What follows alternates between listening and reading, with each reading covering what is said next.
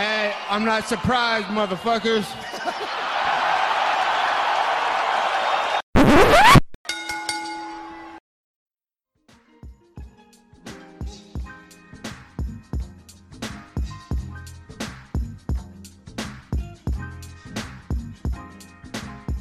What is up, ladies and gentlemen? Welcome back to the Courtside Sound podcast today. I'm Josh Shivanoff. He is the one and only Angel Ortega. A lot of stuff to talk about this week. UFC, whole lot of Bellator, a lot of MMA talk on this one. Before we get into that and more, I'll talk to you guys about Rogue Energy. Rogue Energy was founded in January 2017 to be the best gaming drink in the world. Built the premium stack of the former delicious energy and focus drink. It's designed to replace non-healthy energy drinks, coffee, and even traditional pre-workouts. So we're going to use sugar-free and it's loaded with vitamins, antioxidants, and nootropics. They designed Rogue Energy for the emerging professional competitive gaming market and continues to have fantastic carryover and success in students, athletes, entrepreneurs, and anyone looking to optimize their mental and physical performance. If you want 10% off your order, use the code SOUNDOFF at checkout. Use code SOUNDOFF at checkout for 10% off of all your energy needs. This Saturday night, UFC Apex in Las Vegas, Nevada. Angel, my God, we got some top 10 middleweights. Jared Cannonier, Kelvin Gastelum. Obviously, Cannonier making his return after his loss to Robert Whittaker in Abu Dhabi in October of last year. And he's taking on Kelvin Gastelum. Both these guys coming off of losses. In fact, Kelvin coming in with many more losses. He's lost 4 of his last 5 fights. Now, that's not entirely indicative of like his entire resume. Obviously, the fact that those 4 guys they lost to, Whittaker, Hermansson, Till, and Adesanya, are all top 5 guys in the division. The only top 5 guy that he's not fought in at this point is Jared Cannonier, who had just said, he'll be meeting him on Saturday night. So, my man, very interesting fight here. Very close to a pick'em as far as betting odds go. What are some of your keys to victory, and who do you got on Saturday night's main event?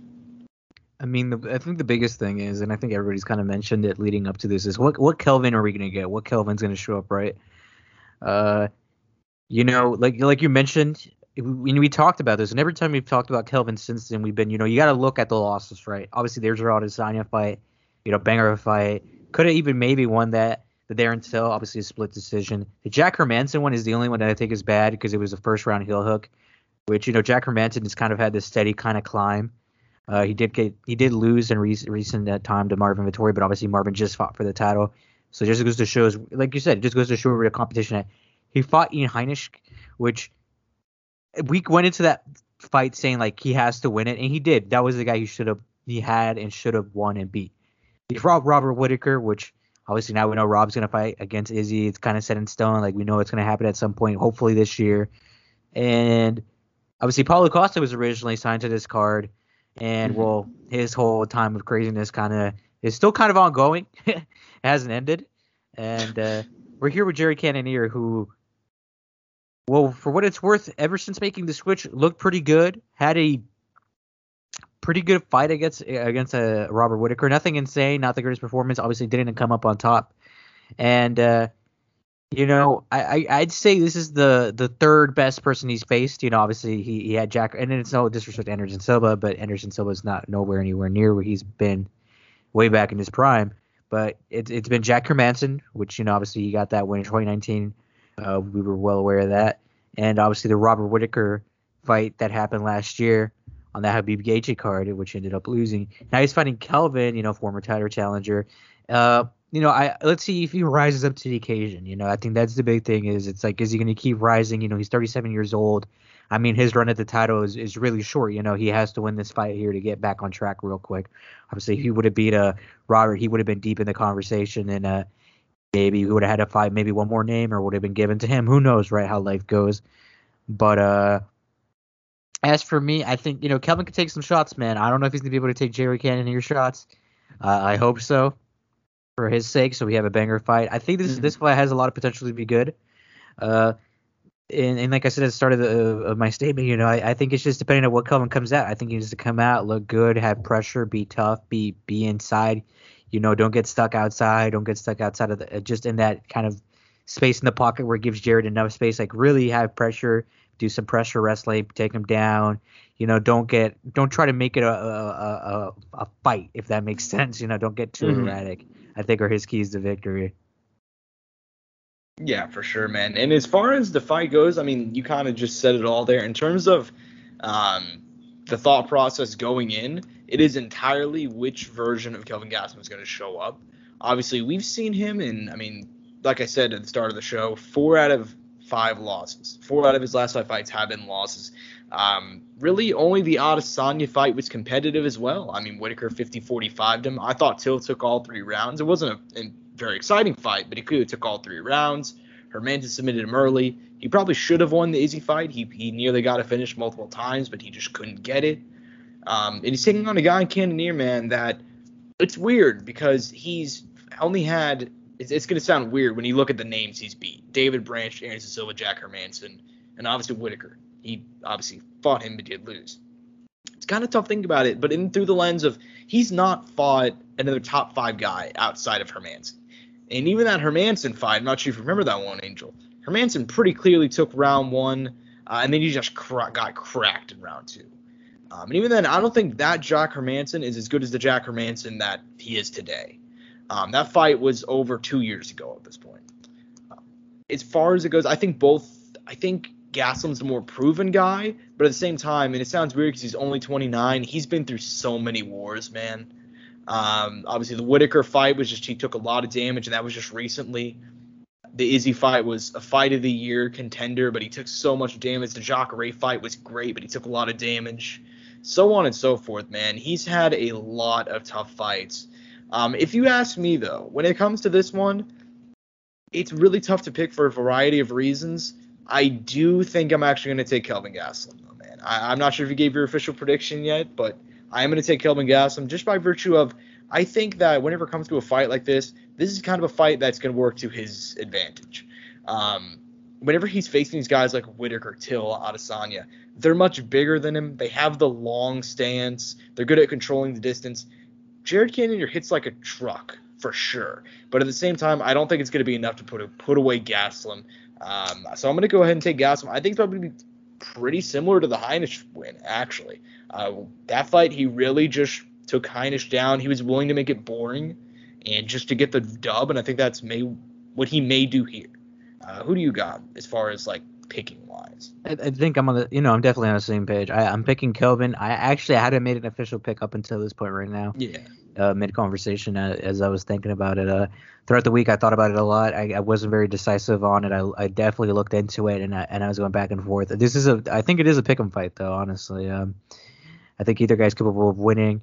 I think Kelvin should win, though. I think on paper, if you look at what they're capable of, their accolades, who they fought, I think Kelvin should be the winner, though. It's just a reality, and I hope he realizes that reality for himself. And obviously, Jared, I hope he has a great performance as well. Obviously, I hope both these guys have a great performance, but I do think Kelvin will come out on top. Mm-hmm. Yeah, and that's not necessarily anything against Jared Cannonier. I think he's one of those guys that I've loved watching him rise, dude. I remember whenever he beat Cutelaba years ago. Whenever Cutelaba was super young, they were just fighting on the undercard of DJ against it was DJ against Tim Elliott, and that was just an insane fight. And seeing him come up from just this guy that was a nobody at heavyweight to struggling against the top guys like 205 and eventually making the move down to become, he's number 3 ranked right now. It's been incredible to see. I don't think it's going to be an easy fight for him on Saturday, though. As far as the co-main event, though, man, this fight is a low-key banger. Very, very interesting for a variety of reasons. Clay the Carpenter Guida, former Strikeforce champion, current Hall of Famer, still doing the damn thing at 39 years of age, coming off of a win over Michael Johnson, of all people, in February. Before that, he had lost to Bobby Green, Jim Miller, but he's been consistently getting wins. Sometimes not against the highest level of competition. He's probably been out of his prime, you could argue, since 2013. But he's still doing the damn thing. He's still beating some good guys, and he's taking on the Olympian Mark Madsen. This is a guy that is 10-0, considered one of the greatest Greco-Roman wrestlers, at least, in that in that weight class, I should say. I'm not educated enough on wrestling to actually. Probably out of his country too. Yeah, I think that's where it is. But I say the guy he lost to in the Olympics who got gold, pretty much got gold at every other level that included the Olympics. Talking World Cup, European, individual. Yeah, the guy he lost to was a very high level guy because he ended up coming short, ended up getting somewhere, but it's still very impressive. Mm-hmm. Yeah. So I'd say that makes more sense to say in that capacity. But he's taking on Mark Madsen, obviously 10-0. Not too many fights in the UFC. Obviously, he beat Danilo Barriardo in September 2019. Beat Austin Hubbard in March 2020. No fights since then. Fun fact: he also fought Patrick Nielsen, former WBA middleweight challenger years ago for some reason. I don't remember what the backstory was, but that was a fight that happened right before he got signed to the UFC. So that's your fun fact of the day. But now it's because of he's the promotion, just so you Huh? know. They had a promotion where they had athletes from other sports come in that Olympian fight night. I'm pretty sure they had athletes from other sports who were trying to make the transition. Okay, that makes more sense then. Yeah, I think that's what it is. Yeah, and so as far as Mark Madsen goes, this is by far the biggest test of his career. Obviously, Clay Guida's past his prime, but will it still be enough? Angel, what is your take on the co-main?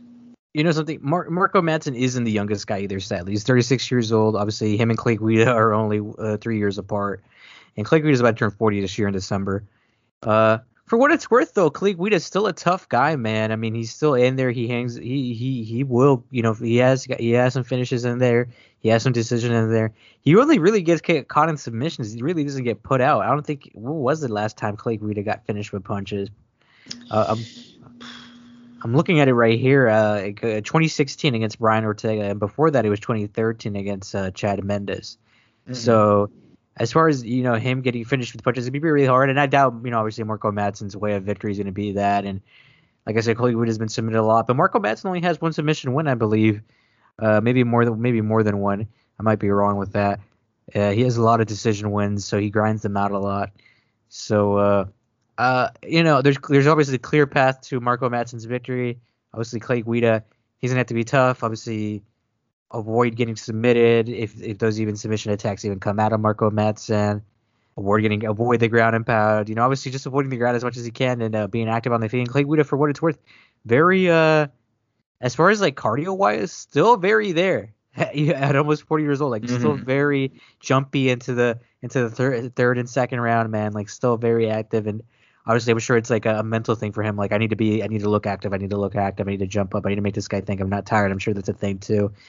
Like I said, it's very the path for Marco Madsen is very laid out, and obviously it's very clear what they're doing here. They're trying to give him a guy who is a kind of well-known guy in the promotion who's fought a lot, who has a decent name, who can lead him maybe into a ranked opponent at some point, or maybe a fight away from a ranked opponent, or a guy who's just outside of the rankings. Mm-hmm. Yeah, for sure. And in that way, it kind of seems like this is definitely a positioning fight for Mark Madsen. Obviously, he's not. I'm not really sure. He's kind of an interesting guy in the capacity. He's too old to call him a prospect, but at the same time, his style is so dominant in a capacity through just his pure wrestling talent that he could be a contender very, very soon, but also he's too early. He's a weird guy is the point that I'm trying to make, at least as far as his career goes. So in that way, it's kind of weird that they're throwing him in this fight. Because I feel like that he'd be more getting a top 15 guy, just based off of his resume as a fucking Olympian. But and obviously the fact that he is undefeated, but he is, you can only fight the guys in front of you, and he's taking on a ancient Clay Guida. It's interesting in the way that I think Clay is still very, very active.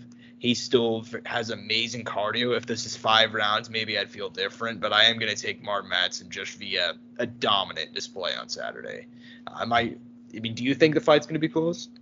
No, I that's the sad thing. I really wish it was for Clay, because obviously he's a tough motherfucker, dude. He's giving us amazing fights throughout his career, and got on some wins in there, even now in the latter half of his career. I think Marco Madsen will come out here. I mean, he could just make it a decision win. Maybe there's a possibility for a submission. I don't know. I think Clay is very experienced. Obviously, he's going to be tough, but he has been caught multiple times in not very long in submissions. Maybe Marco Madsen can maybe get a submission. But like I said, Marco Madsen doesn't seem like a guy who really attacks submissions even when he uses his wrestling. Mm-hmm. Yeah, and that sucks for Clay, because I've always had, and they've been doing this with Clay, man. He's been fighting those guys that are bigger names, but not top contenders for a while now.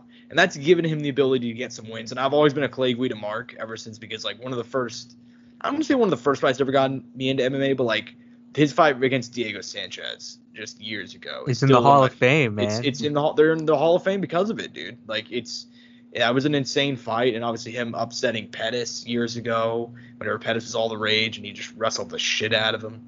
And he's had some great wins, and I've been liking their matchmaking with him. They gave him, Eric Koch, who's, that was years ago, and he was past his prime. They gave him Joe Lozon when Joe was past his prime. They gave him Charles Oliveira whenever they thought Oliveira wasn't going to be anything.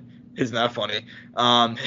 Crazy, right? Crazy. Yeah, right. It is insane to think about, because they stacked them on like the Fight Pass fight, I think years ago, UFC 225.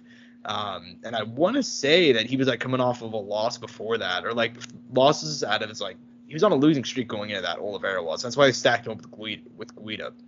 And then obviously he ended up winning that one, and he's not lost since that fight. Like that was literally his beginning fight of his insane win streak that he's on now. But yeah, that's besides the point, man. I've been liking the matchmaking they've done for him for a while. I think this one's gonna suck for him though. I truly do. I think it's a really bad matchup for him. Despite that though, Clay Guida, man, he's gonna be 40, and he's had no qualms about retiring anytime soon. He's one of those guys that I'm pretty sure Clay Guida is gonna be fighting forever. Eternally. Yeah, but as far as the card goes, outside of the main and the co-main, what are some of the fights you want to go and highlight? I mean, we were talking a little bit before the pre-show and before we started recording. I mean, Alexander Pantoja, Brandon Royval, Josh. I mean, I mentioned to you this could arguably be the co-main, but it's opening with the card, so I really don't have an issue with it. I think they know, they're smart with that. They know it could be a banger of a fight. Obviously, Brandon. Last time we saw him, sadly, against Brandon Moreno, he had that shoulder injury, but hey, man, someone's loss ended up being someone's greatness, right? That's how life is sometimes, right? Something bad has to happen for someone. Something bad has to happen to someone, so someone else can have some greatness happen in their life for them to find success. Yeah, and ultimately, I mean, this is a pretty underrated card, honestly, man. I mean, like you said, Pantoja, Royval probably, I mean, we talked about it before, should probably be in the co-main spot, but flyweights get zero respect. The winner of this fight could potentially be fighting for the title next, and I think it could be well deserved too. I mean, it just depends on whether or not they want to go the Figueiredo trilogy with Moreno. I can see why they would want to. I can see why they wouldn't want to. I think whoever doesn't, like if they don't decide to do the trilogy, the winner of this fight is probably fighting for the title next. So it has high stakes in that way. I mean, there's a lot of things going on, because obviously Royval had the injury, right? So obviously he'd get that. Pantoja obviously beat Brandon on on TUF, right? Opening There's fight. layers. There's layers, and actually another layer is if whoever wins this fight fights Askar Askarov, right? Because obviously he's in contention. Askar Askarov took Brandon to a draw. So obviously there's a lot of guys here, man. He has history with all the guys here, so obviously there's a lot of options. It's pretty badass. Mm-hmm. Yeah, and I mean flyweight's popping right now, man. I'm a huge fan of the fly. I mean, I think I talk about the flyweight division a lot. I think we do in general, just because they don't get their shine from a lot of other MMA media outlets and a lot of fans. But dude, flyweight's popping right now, man. I mean, honestly, you got Figueiredo sticking around, at least for right now. We'll see what happens. I think if he doesn't get the trilogy fight, he's probably going to move up, honestly. But I mean, Askar Askarov, like you said, Pantoja is fighting Royval this weekend. That's going to be a dope fight. Alex Perez is still in there. Kai Kara France is welcoming Garbrandt. You guys still got some vets around like Tim Elliott. You got guys like Tyson Nam out there, Amir Albazi, Suman Ishiri. It's a dope ass division, man. And you didn't even name every prospect. I mean, there's a lot of other guys yeah. you didn't name. It's actually crazy. I mean, you didn't mention David Dvorak, Amir Albazi. I mean, that's just two guys I'm saying off the top of my head. But that just goes to show how deep this division is right now. And all those guys have crazy records, and there's some history amongst each other. They all kind of, since for a long time there wasn't a lot of 125ers, so a lot of these guys are fighting each other at the regional scene, the lower level, and their respective native countries, right, are traveling to fight because they couldn't fight people of this weight class a while ago. But now the division's grown a lot, and now there is 125ers that you can get more easily and find guys around the world. Mm-hmm. Yeah, and I'm really glad they decided to keep that. I mean, I think I've said this before, but I can't believe UFC thought about cutting this division. In terms of competitiveness, it's right up there at the top. As far as obviously it doesn't have like the talent level of bantamweight. It doesn't have the name power of a lightweight. But damn, dude, this division, I mean, we talked about it before, like years ago. If DJ was gone, this belt would be hopping around, bro. And it has been. And I love me some Brandon Moreno. I don't know if he'll be champ by this time next year. There's just so many good guys in the division. But hey, man, whoever's king on top, though, dude, that'll just show his greatness, right? Yeah, for sure. And obviously right now that's Brandon, but who's to say that next year it's not, Pantoja? Who's to say it's not Askar Askarov, so on and so forth. Or another guy. Yeah. It's pretty sick. I'm telling you, man, the Alex Perez renaissance, it's coming. Right. But anyways, right? I had a lot more hope for him whenever he fought Figueroa, but he got destroyed. Anyways, as far as the rest of the card goes, Chase Sherman taking on Parker Porter. Not much to say about this one outside of the fact that I love me some Chase Sherman. I love me some Vanilla Gorilla. I'm glad he's back in the UFC. Is it at heavyweight? Did I read that right? Yeah. Okay, he's making the weight change officially? Or is it just a one-off? Like, has he fully decided to make the transition to heavyweight? Because wasn't he fighting at light heavyweight prior to this? Are you referring to Parker Porter or Chase Sherman? Chase Sherman. Chase Sherman's always fought at heavyweight, I think. Really? I could have sworn he had a couple bouts Parker Porter used to fight at light heavy. That's hard to believe. Yeah, well, he fought John Jones like years ago, like in John's like second or third fight. He's like, fuck it's gotta be so depressing. Hey, I don't want to shit on the guy, but isn't that just like kind of depressing? If you're Parker Porter, dude, like you fought John Jones years ago, and now you see how his things going on, and you're just fighting Chase Sherman. I forgot who it was, but it was this one guy. There was this fighter who introduced Connor. It was Connor's debut, Chad Mendes' debut, and he debuted some other big name. You're talking about I think you're talking about Marcus Brimage. Yes, it was like it's like Marcus Brimage has had the toughest of times. Yeah, he fought, off the top of my head, he fought Connor, got knocked out, obviously. And then he fought, who else did he fight? Mendes. Cody Garbrandt, and then Jimmy Rivera. Those were the three. Really? I thought he did Mendes as well. Nah, apparently not. I'm looking at his wiki right now. He's 7-8 right now. He actually just fought, like, in July 30th. He faced Kyle Bochniak. What promotion, just out of curiosity? XMMA. Okay. I heard about this card, yeah, because they had Ben Saunders fight Ramsey Nijem. Ben Saunders, that's something I haven't heard in a while. Yeah. Kyle Bochniak doing the damn thing, though. He's got 2 wins since leaving the UFC. Hey, good for him. He's going to try to make his way back, right? I can't believe they cut him, though. I thought that was a really bad decision. We're getting off topic here, but yeah, I love me some Kyle Bochniak, especially after the Zabit fight. We'll always love that man. But, I mean, as far as the rest of the card goes, man, I mean, we also got some Brian Kelleher. He's coming back. Roosevelt Roberts, he's coming back. Shout out Sasha Paletnikov doing the damn thing, opening up the main card. Is there any other fight you want to go and highlight, or to cover them all? Obviously, you highlighted Roosevelt Roberts. Obviously, he's taking out the boy Ignacio Bahamondes, who had that crazy finish last year on the Contender Series. Came up short on his debut, but could have had it. Banger of a fight. And on top of that, his comrade, who was also on that Contender Series card, is also on this fight. It's actually kind of crazy that they've kind of fought twice now on the same card, I think, or close in time. Luis Saldana, he'll be taking on his next opponent in Austin Lingo. Obviously, he made his debut off the Contender Series. He beat Vince Murdoch, actually, which is actually the crazy one. Third round finish. And then came on, beat Jordan Griffin with a good decision. Now he's going to take on Austin Lingo this Saturday night. Hopefully he can make it 2 in a row for UFC. He's 30 years old. Obviously, he's not on the younger end, but he's not really old either. At featherweight, he has some time, and he's fought twice this year already. So, obviously, if he keeps his ball rolling, kind of on a good pace, man. So, do your thing. For sure, man. But overall, not the it's an all right card. It's definitely one that's really top-heavy, though, for sure. Oh, yeah. The prelims are pretty barren, and honestly, that's because a couple of fights have ultimately. Come on, you don't think William Knight, Fabio Serrano aren't going to give us a banger of a fight? That's another one we didn't highlight. I mean, I love me some Fabio Serrano, man. You know that. But yeah, no, you're right. Some stuff has fallen out. I was just saying, shit happens, man. There was a lot of withdrawals. There were some visa issues. But it was mainly withdrawals. There wasn't anything, no injuries or something. And by the way, we're recording this on a Thursday, so shit can still go down. Oh, 100%. But 2 of the fights I was really looking forward to on this card.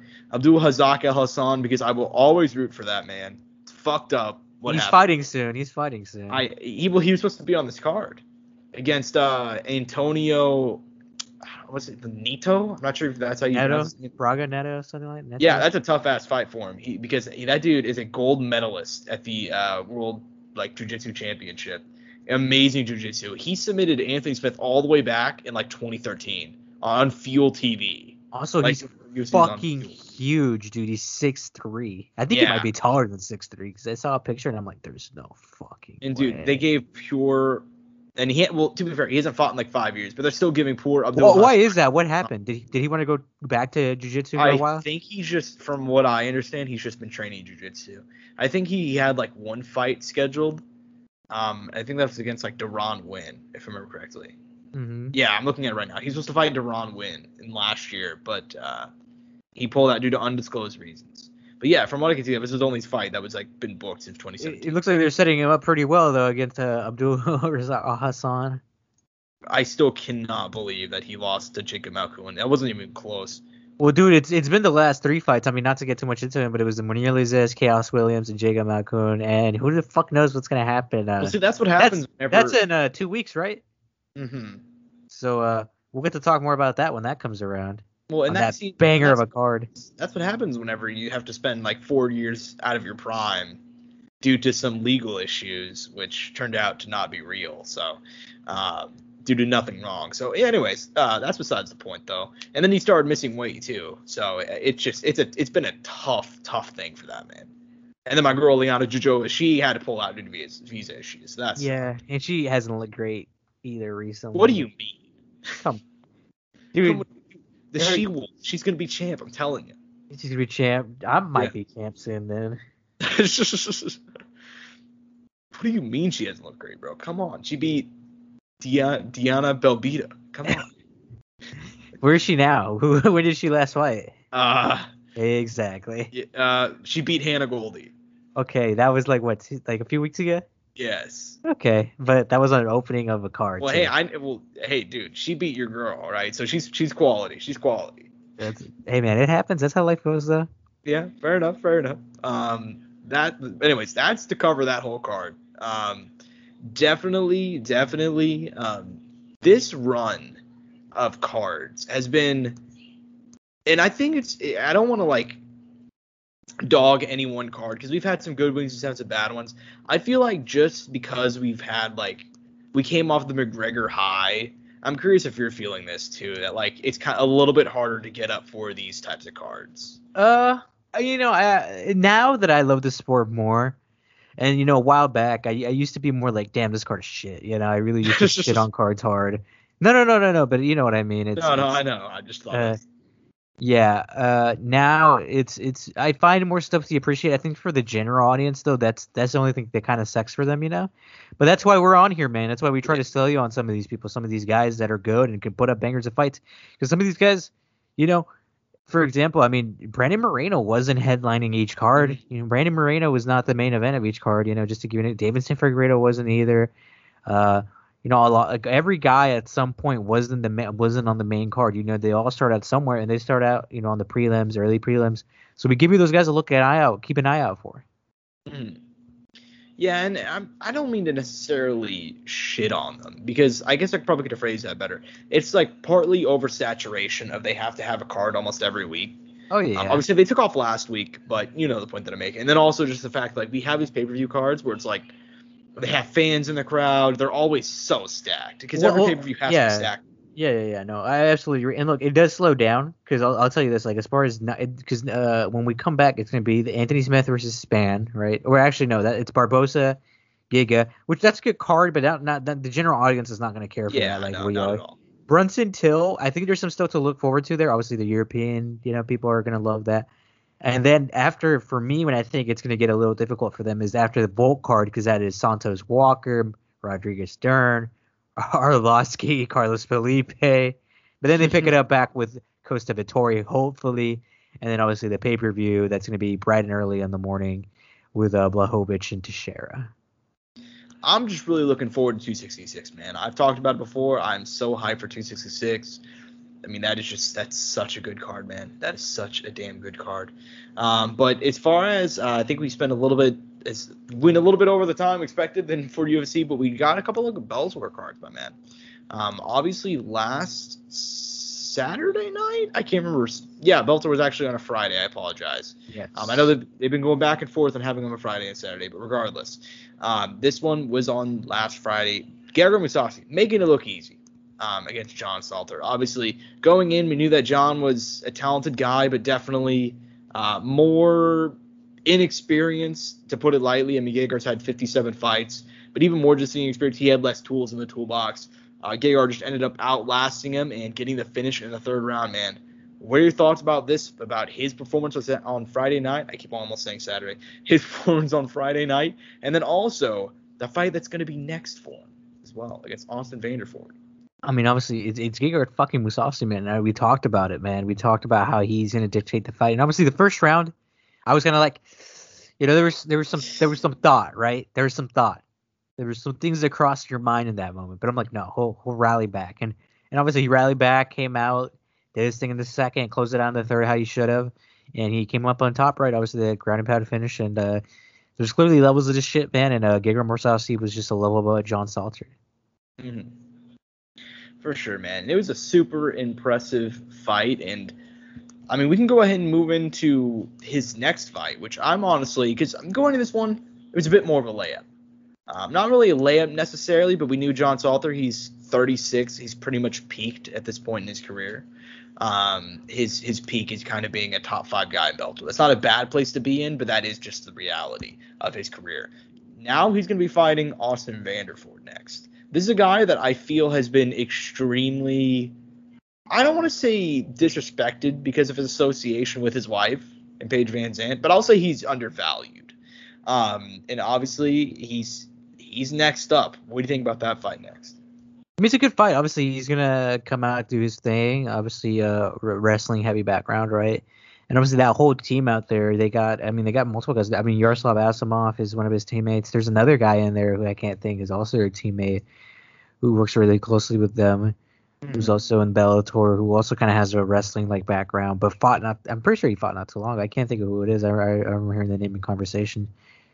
But yeah, man. I mean, it's a good matchup. It's a hard fight for him. It's a hard fight for Mousasi, I think. I think grapplers are always going to give Mousasi a difficult time.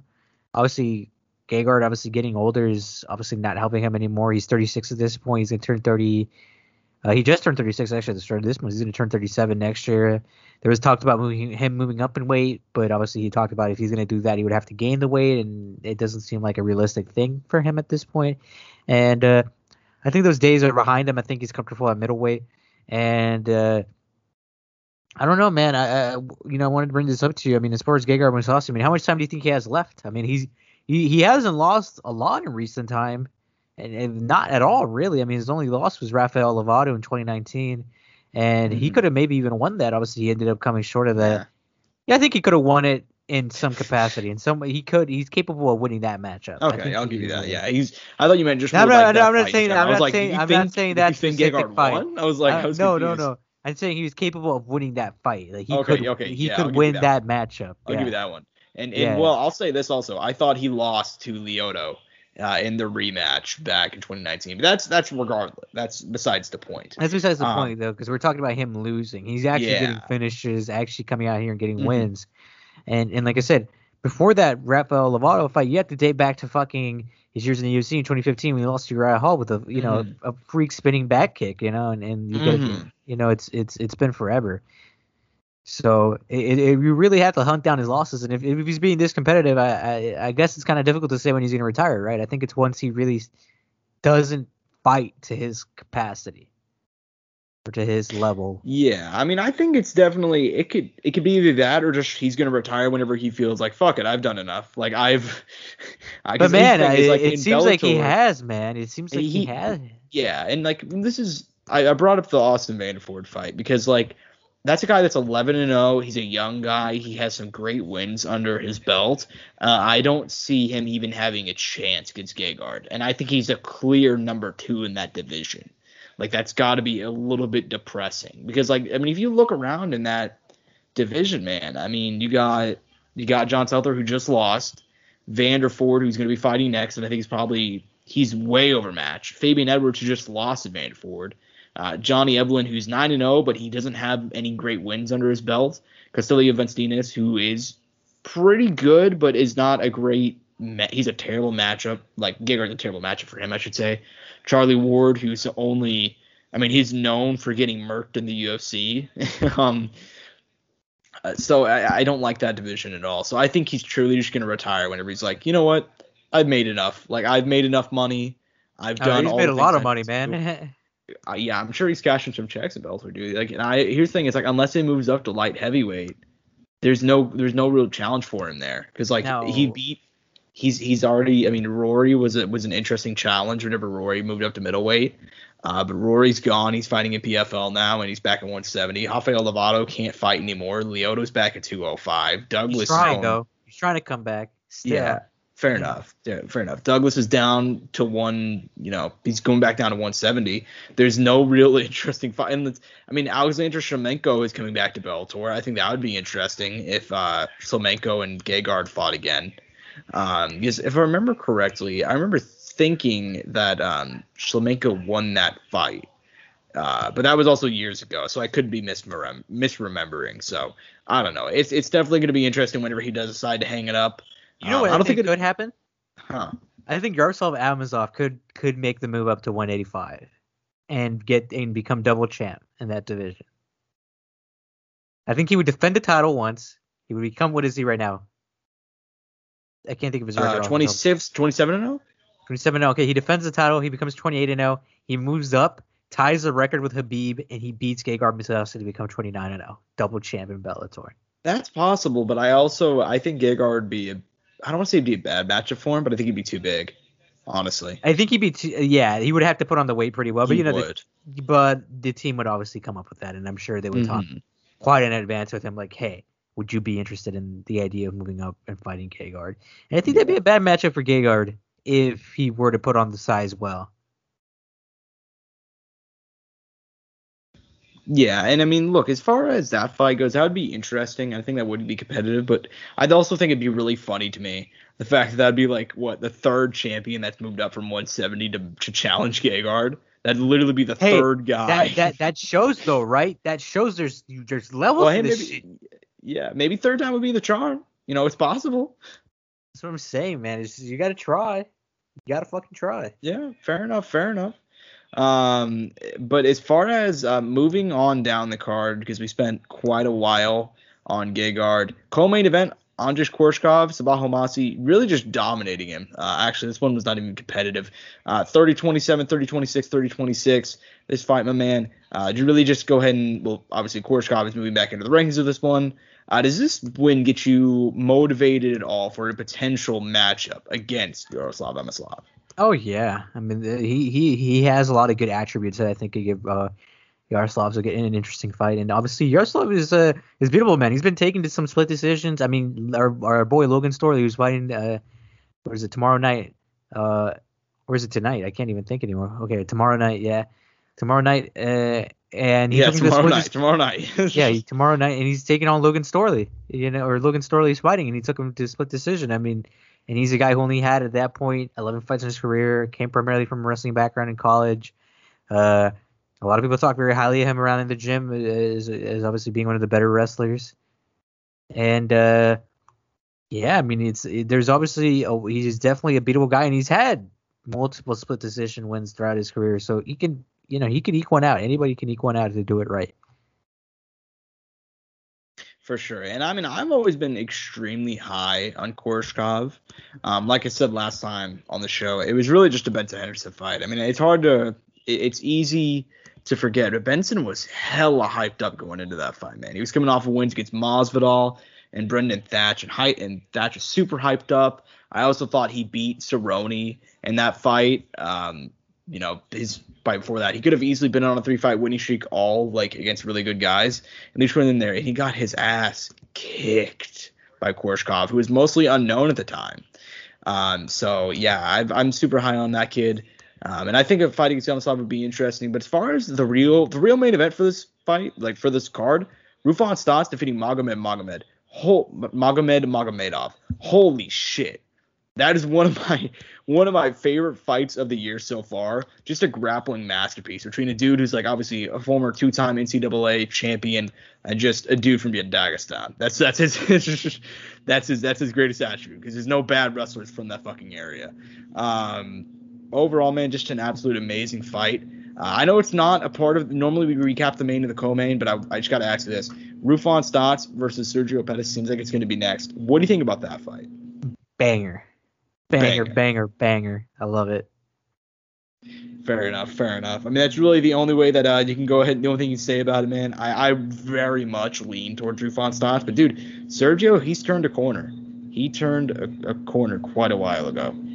It's just kind of evolving his game. So I'm still very impressed with Sergio, but I do think that's a bad matchup for him, man. I know they're also training partners, so it's gonna be weird in that capacity, but hey, man, that's how life goes, though. That's how life goes. Yeah, but as far as moving on the card, man, what are some of the other fights you want to go and highlight on that one? Dude, Josh, I told you, man, I missed it. I was watching PFL. I was you were on the Bellator side, and I was on the PFL side. Yeah, fair enough. Yeah, that's right.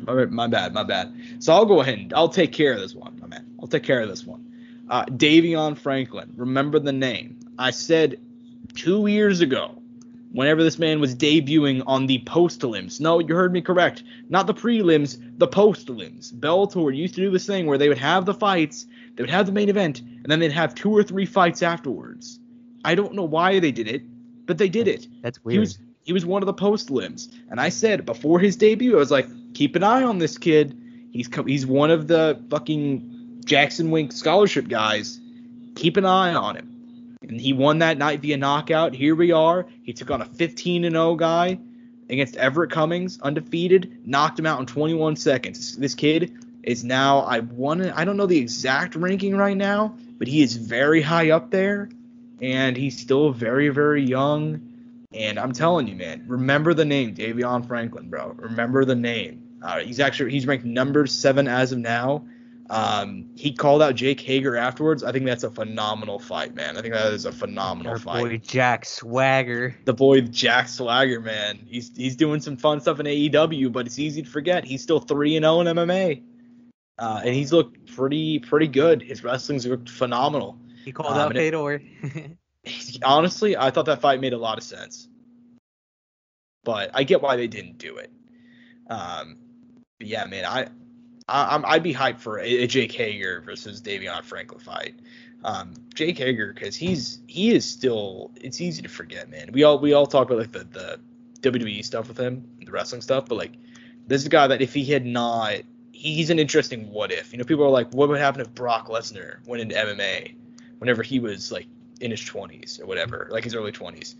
It's not the same thing with him, but he was very, very good as an amateur wrestler. He was an All-American, and he was just like made it to the NCAA championships. He didn't win, but I believe he ranked in the top 5, like finished top 5.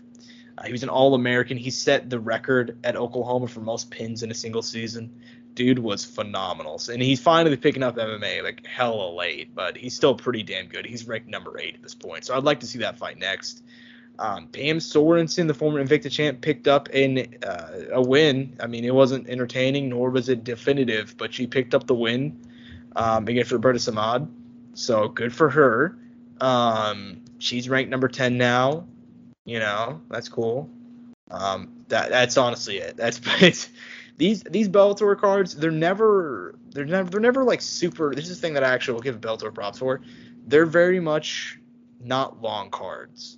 And this is something that, like, my main criticism of UFC, like, is the fact that, A, they will do too many cards to the point to where, like, it's kind of devalued. But also the fact that they will have 14 fights deep. And that kind of, like, it's a little bit of a drain when you have that many fights. Bellator, typically, like, 7 fights. I think that's a perfect sweet spot, dude. Perfect.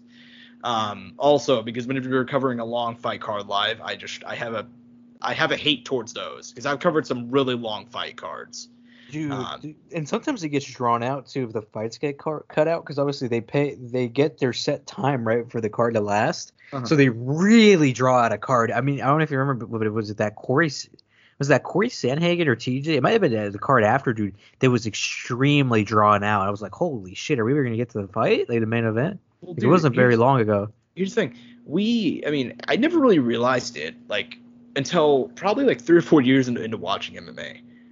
Like, obviously, like, those TV cards are really bad at that, but, like, pay-per-views are the fucking worst. Well, you know why they do it. You know why the fuck they do it. Why do they do it? There's the money and ads. That's literally why. But, dude, I mean, I literally had, like, you never have, like a shower thought moment? You know what I mean? All the time, man. Yeah, all the it's fucking time. Like, I remember, like, the night after, it was after the last pay-per-view, I remember just sitting thinking, we got through, like, 6 games of Avalon in between fights. Like, Granted, though, we weren't playing the highest level of Avalon games either. No, not at all. We were playing with a couple of dumbasses and future world champion Nate Beggs, but, like, it's just, but, yeah, the point still stands. Pay-per-views are structured terribly, but, that's besides the point, though. Like, back to, like, the pro side. I don't like to complain about it, but, like, long fight cards really do irk me, man. Especially whenever I've covered them live. Because, like, here's the thing. Like, I've covered Invicta cards. Like, the pacing, they seem good, right? If you're watching at home, pacing is great. But also, because the fights will last, like, I mean, they're women fights. They tend to go to, statistically speaking, they tend to go to decision. If there's a lot of them, I'll be there for like 6 hours, just like getting there, doing the pre stuff, doing the post stuff, trying to get interviews, and I'll be there for legitimately like 6 to 7 hours, depending on how long the card goes, and I would just be so fucking tired. So I've had a hate for long fight cards since then. So that's why I love these Bellator cards. They're typically very, very short and sweet, and we got another one this weekend, my man. Obviously, tomorrow night, we got a very, very interesting main event. We got the big boys. Sergey Karatanov, I don't want to say he's one of the most underrated heavyweights of all time, but I'll say he is one of the most underrated heavyweights of all time. He's been around for a long fucking time. It's actually kind of crazy. And he's still only 41. That's the crazy part. He's only 41. And he's winning. He's still winning. I think he's probably in his prime right now. It sounds weird to say, but like he's had 2 losses in the last 5 years. One of them was a Javi Ayala, and that was I like Javi Ayala, but that was a freak loss. It was an instant knockout, 15 seconds in, he just got caught.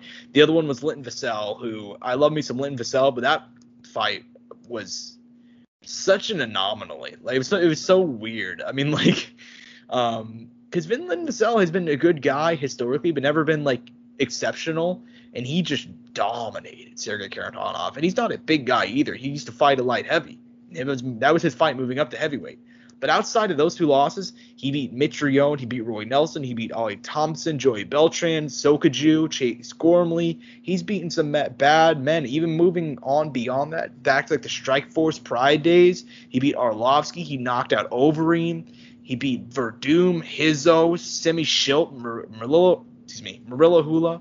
And he's experimented on the boxing side of things. He knocked out Danny Williams last year. He's been doing the fucking thing, dude. Like he's a legit guy at this point in his career. He's taking on Cheick Kongo, who is also at the age of 46 having a career renaissance, dude. Obviously he lost to King Mo back in 2015. After that, he went on a monster run. He beat Volkov, Tony Johnson, Ollie Thompson, Augusto Sakai, Javi Ayala, Tim Johnson, Vitaly Minikov. He finally got the title shot against Bader, had an eye poke, no contest, and then he ends up losing to Tim Johnson in October. His first fight since then, man. This fight, very, very interesting. A lot of layers to it. Who do you got, though? I'm picking our boy Cheick Kongo, man. 46 years old, had a career resurgence. I mean, dude, I still love the fucking Pat Barry, fight. Like, that's the shit that I always think about. And just to think that somehow, some way, there might be some science there. Not sure what kind of science he's using. Maybe he is a chemist, though. Some black magic, maybe. I don't know, some wizardry. And he's winning well, man. Granted, there's a split decision win in there, but he's gotten some finishes. And obviously he's welcoming him in his return. I think he'll get it done, man. I'm gonna pick Cheick Kongo for this. I'm gonna be out there. I'm gonna have fun. Let's pick Cheick Kongo, baby. 46 years old, young. 46 years young. 46 years young. You think he said it really well, man. I'm actually going to also take Cheick Kongo, the beast. The beast from France, dude. I love me some Cheick Kongo. He's one of those guys that, like, he's been around in the game for so long, and whenever Cheick Kongo retires, he'll never really get the respect he deserves. I really don't think that, because he doesn't get it. And you hear this said about, like, a lot of guys that are like, you know what, once they retire, they'll get their due. But, like, I haven't heard Andre Ward spoken of in years. Like, just as an example, you know what I mean? Like, well, that's because no one liked watching Andre Ward like that outside of people who probably like Andre Ward. That's what I'm saying. Okay, fair enough. You're making my point. Okay, fair enough. Yeah, there's so many examples, man, of just, like, guys like, oh, yeah, once they're retired, they'll get the just due. People will see what they're missing out. But, like, nah, man, Kongo never will, and I don't know why. I mean, like, some people are like, he used to be nicknamed Cup Cheick Kongo because he used to kick dudes in the dick, but, like, he hasn't done anything bad since, like, at least 2010. He's behaved himself. Yeah, he's had some great wins, man. I mean, he beat Crow Cop. He should have beat Travis Brown. He was a point deduction away from beating Travis Brown. Obviously, the Pat Barry win, like you said, Matt Mitrione, Sean Jordan, Peter Graham, a couple of other good ones in there as well. Obviously, his most notable run was him beating just recently, like in the last 6 years, Volkov, Augusto Sakai, and then obviously Minikov was probably the best win of his career. Vitaly Minikov going into that was a former champ. He had beaten him once already, and he was 21-0. So that was probably the best win of his career, and he did that shit at 44 years of age. Like, what an absolute badass, dude. What an absolute badass. I'm going to go and take him here. I would like to see him get a title shot again. I thought it was a little bit bullshit, the fact that he lost. He didn't lose against Vader. It was an eye poke. And he was losing that fight, but they were literally 3 minutes in. They were 3 minutes into that fight. And he eye pokes him, and obviously it's a no contest, and they're like, all right, yeah, we're not going to rerun that fight. I'm like, that's kind of bullshit, especially after the run that he had. So I'd like to see him get that title shot back at some point, and he'll be one step closer with a win on Saturday, which I do think he will secure. Co-main event, obviously it was supposed to be Adam Boric and J.J. Wilson. J.J. Wilson did miss weight horrendously, so the fight was canceled. Yeah, again. Adam Boric getting his pay. Obviously, I feel like I should throw that in there. He's going to be paid his show money. But stepping into the co-main slot, Logan Storley, Dante Shiro. Obviously, Logan Storley, I don't want to say one of the most hyped up OG Bellator prospects, but, like, he was one of the first guys that, like, years ago they brought in. They were like, okay, you know what? We're going to let you do your thing. You take your time to prepare. And obviously, he was kind of established by that point. He'd fought in LFA and RFA. But he wasn't a huge prospect by any means. But he had the wrestling pedigree, and they're just like, all right, you take your time. We're going to give you steps up each time. And funny, I mean, I think it's funny to mention now, he actually fought Joaquin Buckley on, like, the undercard of, like, a random Bellator card years ago. And he finally was making his way up, and he gave, Yaroslav Amosov his toughest fight of his career, like you said earlier, back in November of 2020, split decision. And now he's taking on Dante Shiro, 8-2. This is going to be his Bellator debut. Kind of feels like they're giving Logan Storley, I don't want to say a gimme, because that'd be disrespectful to a guy who is 8-2. But I mean, his best claim to fame was that he went 0-2 in one championship. That's not be disrespectful. It's just the facts. And Logan Storley is a guy that's still 28 years old, gave him the toughest fight of his career. And I feel like they're probably doing this fight just to honestly give Yaroslav, like, an actual potential challenge. I think they're probably going to rerun that fight if Logan Storley does win here. Do you think he does pick up the win? Oh yeah, dude. I mean, they're really, and it's no disrespect to his opponent, but they're really trying to set him up for success here. You know what I mean? Mm-hmm.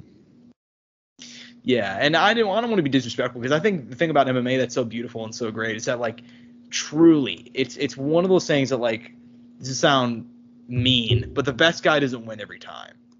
Like, and that's all right. And that's not even just all right. That's awesome. I love that you can be, outgunned. You can have less tools in the toolbox. You can have everything against you, and you can still pull out the win. You know what I mean? It's like whenever you're it's like in football, you see that happen occasionally, where sometimes the worst team will pull out the win. In sports like basketball, for example, it's more rare.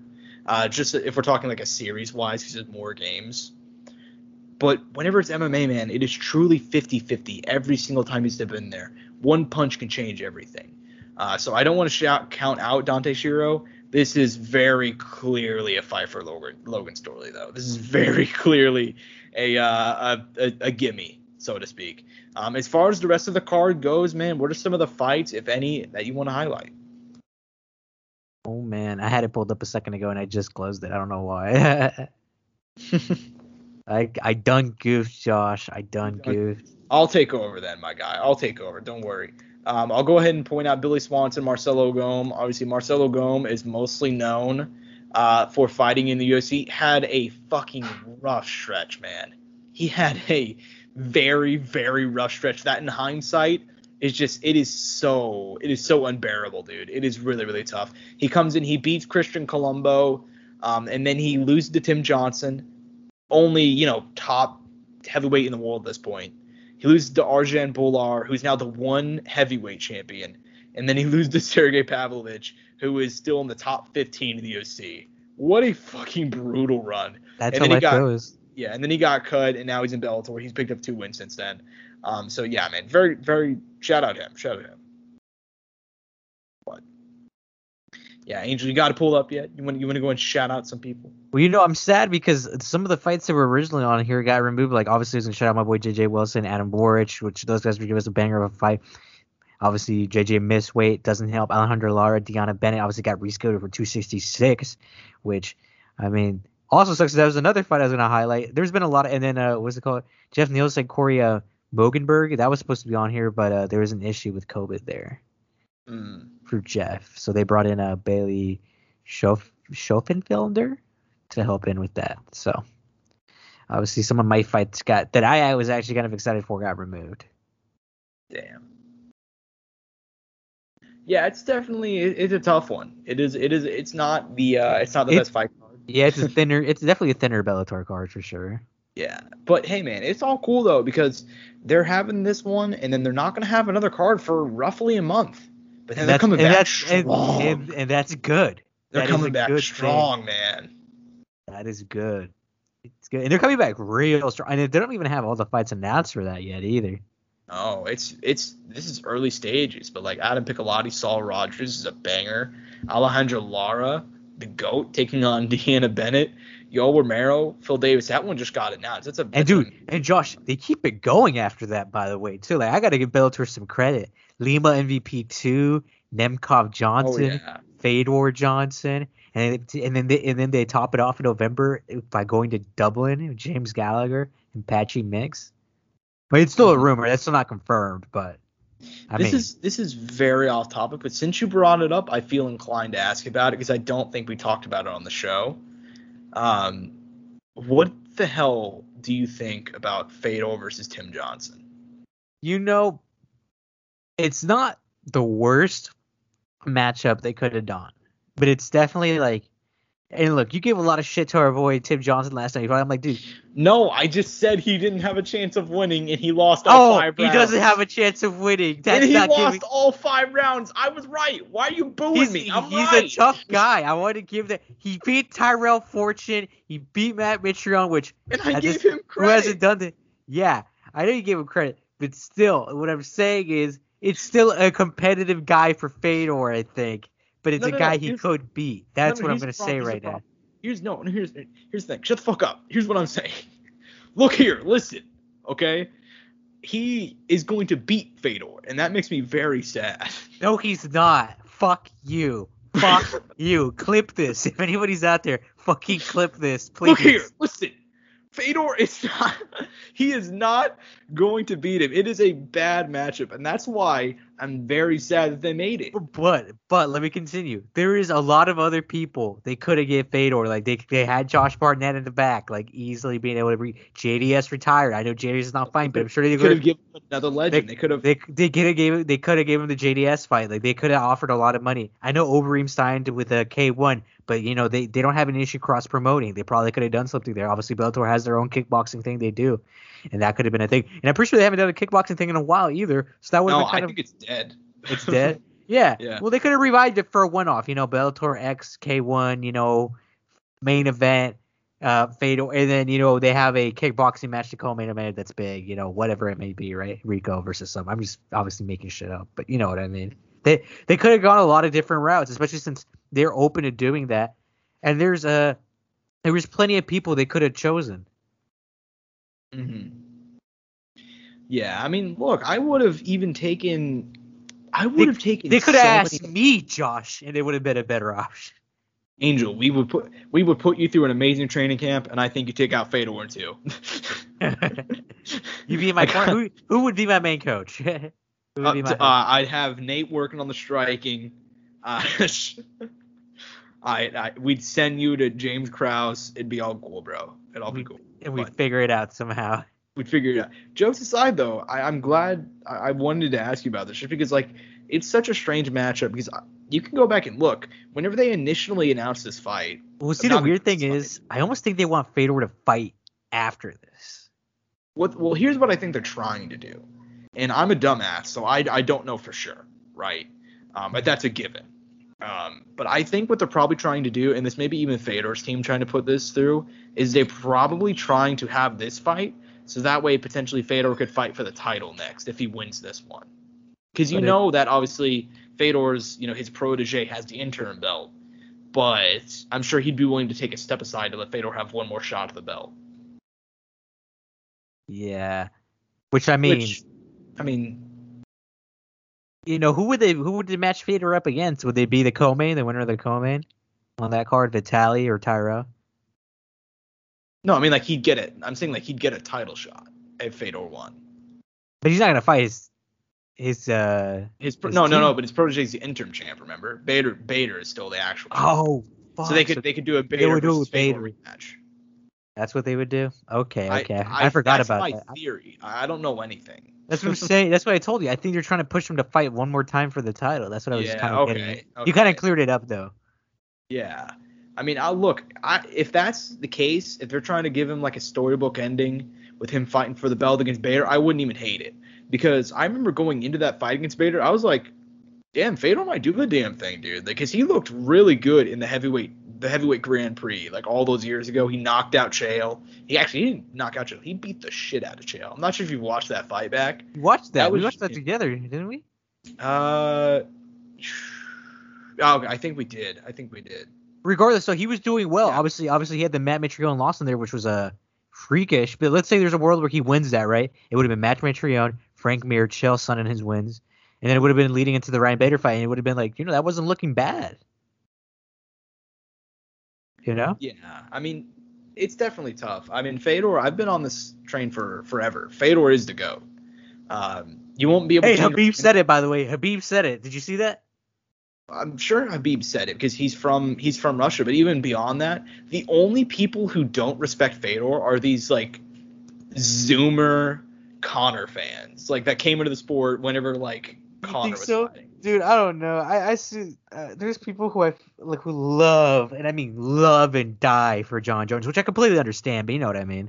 Yeah. Well, I mean, I get it, but also I feel like people that say it have never either watched Fedor fight or they have such a blind perception. Because I saw this on a Twitter thread literally earlier today. Oh, a big Twitter thread? People were just going back and forth. It was the worst. MMA Twitter is the worst thing of all time. We've discussed this. We've discussed this. Terrible. The worst people of all time are there.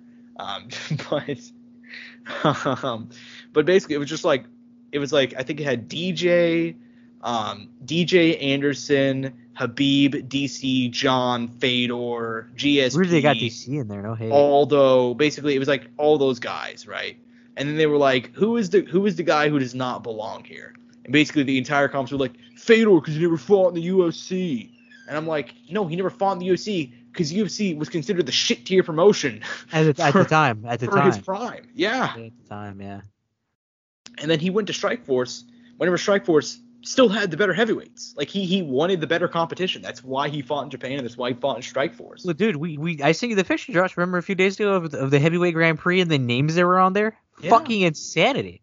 I mean, if you try to compare that to this, I'm not sorry to cut you off there, but if you compare that to the heavyweight division now in the UFC, I feel like it almost doesn't. You can't almost. And I know times have changed. People have age, different styles, right? I feel like it almost doesn't stack up against it.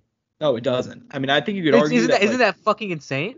It is. And here's the thing is, like, people are like, yeah, but, like, the fighters are better now than they were back then. Not at heavyweight, bro. Heavyweight, I mean, you can argue Gon and you can argue Ngannou. That's about it. I think that's like, the first evolution, though. Those are the only guys who've evolved. For you know sure. What I mean? For sure. And here's the thing is, like, people like to argue, and there's no disrespect to, like, Stipe. And I know that, like, I trash Stipe a lot on this show. If anything, he was probably the first, right? The more modern heavyweight, right? I'd say so. He deserves some credit for the fact that he was more modern heavyweight. I think even if you put Stipe back in, like, 2007, he gets wrecked. Just being honest. Not even 2007. I'd be like 2005, somewhere around there. Just because you got to look at pride, dude. People like to shit on Fedor a lot. And I've never really understood it because you have to be a new fan. And I'm not even that old of a fan. I've been watching since, I mean, I've watched like off and on since 2011, but I really got into it around 2014. So even then I was past Fedor's prime, but even then I just have common sense. Like you can just go back and look at some of those names. Like he beat the shit out of Nogueira 3 times, who Nogueira is considered one of the greatest of all time.